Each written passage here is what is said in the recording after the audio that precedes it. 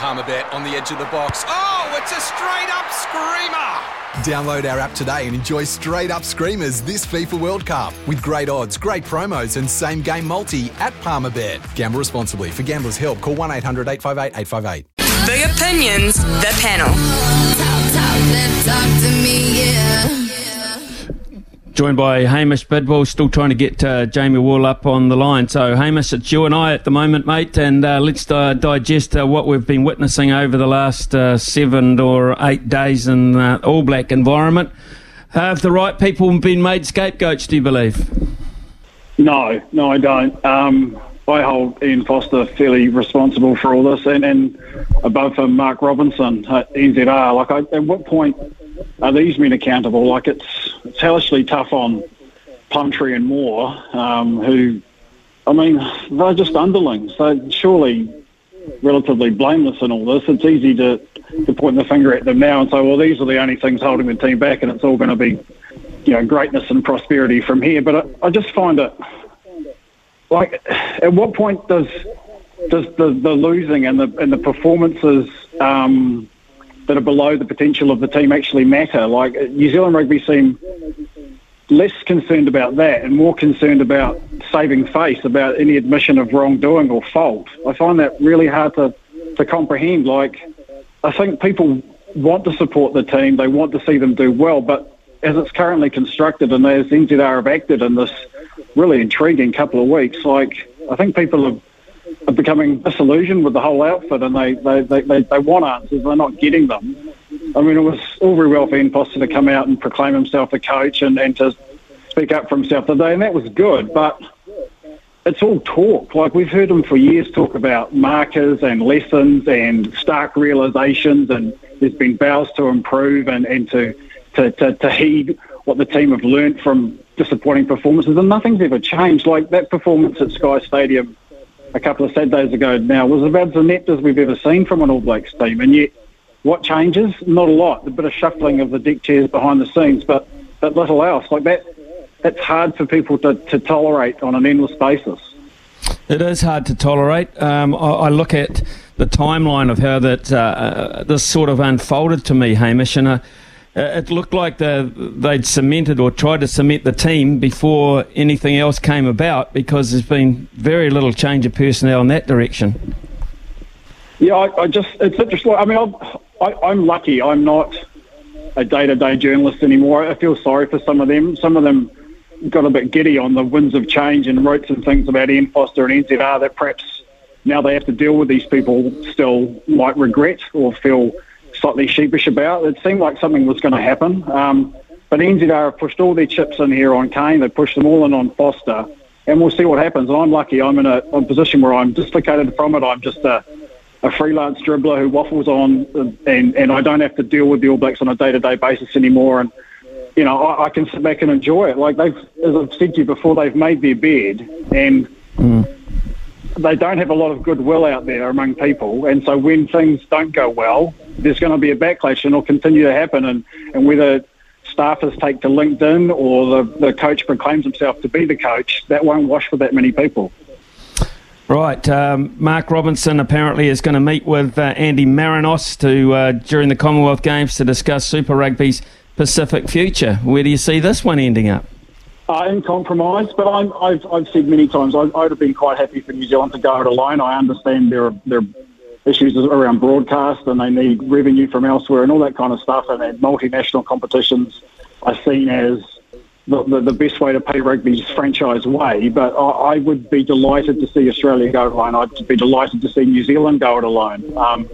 I'm glad that these men are going to get together, and perhaps some of the foghorn diplomacy that Hamish McLennan, the Rugby Australia chairman's embarked upon, and Brett Impey, his New Zealand counterpart before he left, they would fire shots at the media that were necessary. I just think if Marinos and Robinson can sit down and talk as reasonable men, they'll come to a reasonable compromise. But as a fan, I wouldn't miss Australia's teams. I'd be quite happy to see us do something innovative and unique with New Zealand rugby. Be nice actually if they just maybe if they agree that it's sort of going nowhere, whether they just take some time out and they go their own way and just see how it goes. What would be the harm in that?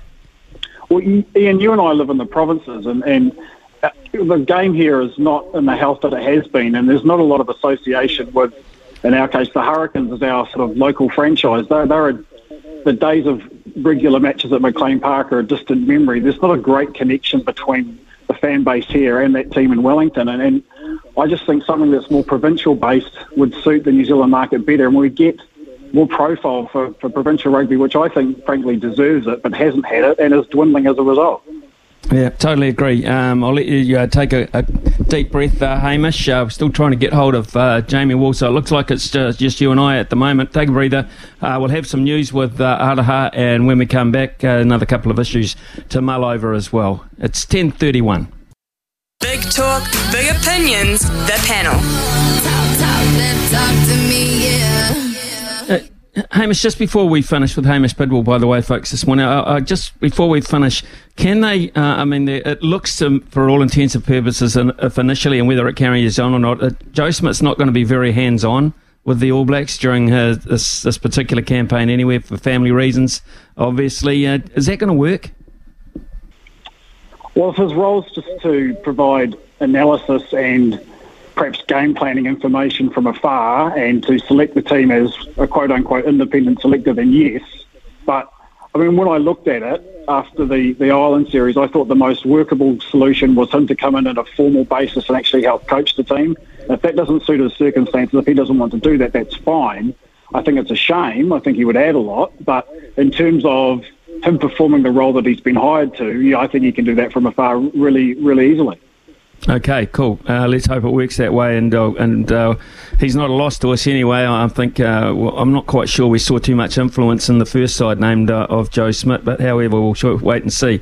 Cricket, of course, is ploughing ahead. Team overseas at the moment.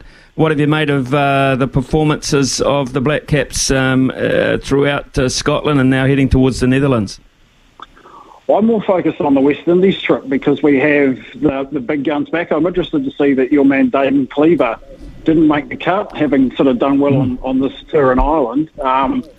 He's a really emerging sort of player. I'm interested to see what they do. I mean, obviously Daryl Mitchell opened at the last T20 World Cup and did it with aplomb. He's now sort of playing more of a middle order and sort of closing type role. I think it's good that they're having a good look at Finn Allen. I think we probably need something at the time.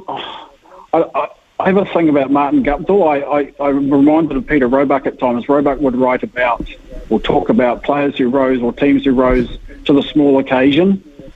Martin's been an amazing player, played some of the most breathtaking white ball innings I've seen in a New Zealand shirt, but I don't know that he quite lives up to that at World Cups. So I would be perhaps looking, as they prepare for the next T20 World Cup, at perhaps another option at the top instead of him. I think that's something they need to develop.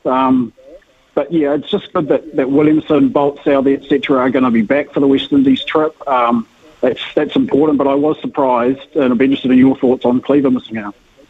Yeah, I'm a bit disappointed there. I think he did enough in the brief opportunity that he's got. They seem pretty hell-bent that Tom Latham is their man, and just looking at this particular squad that has been named, he'll have to be in both forms of the game, really, unless they use Phillips as a keeper in the T20 side of things.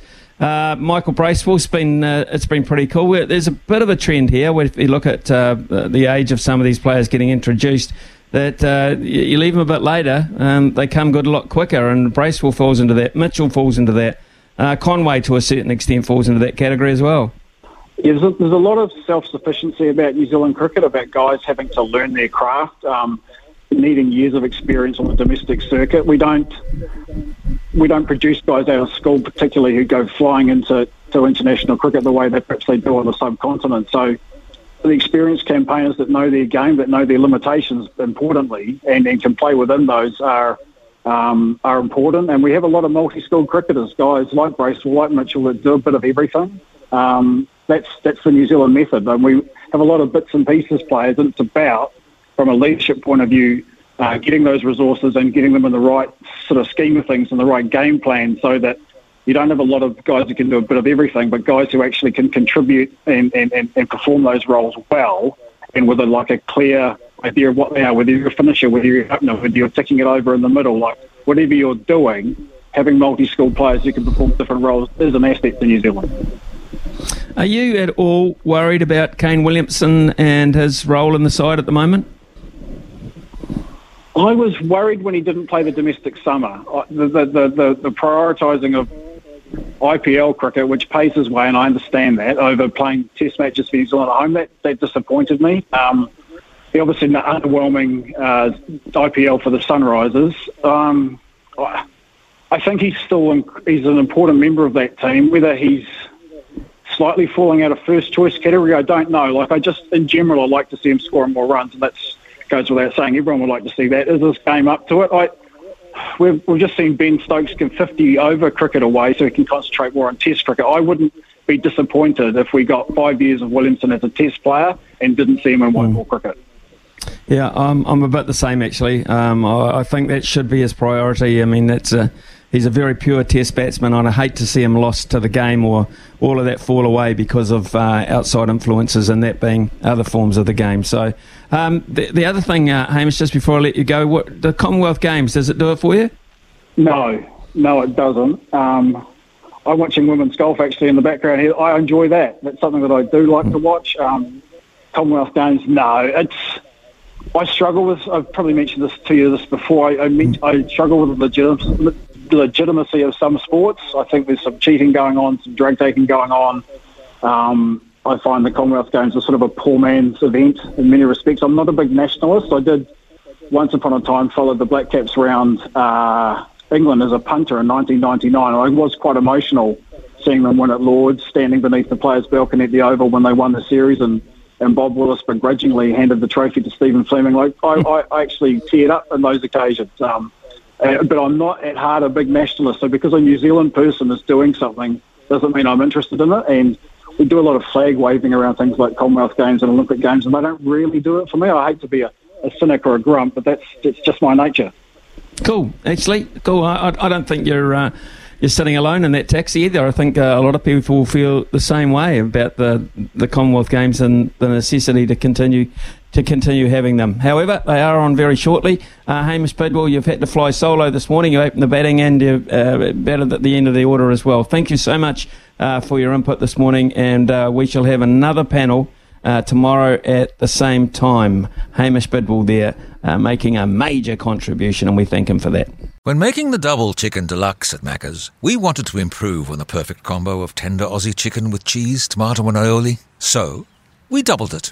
Chicken and Macca's, together and loving it. Ba-da-ba-ba-ba. Available after 10:30 a.m. for a limited time only.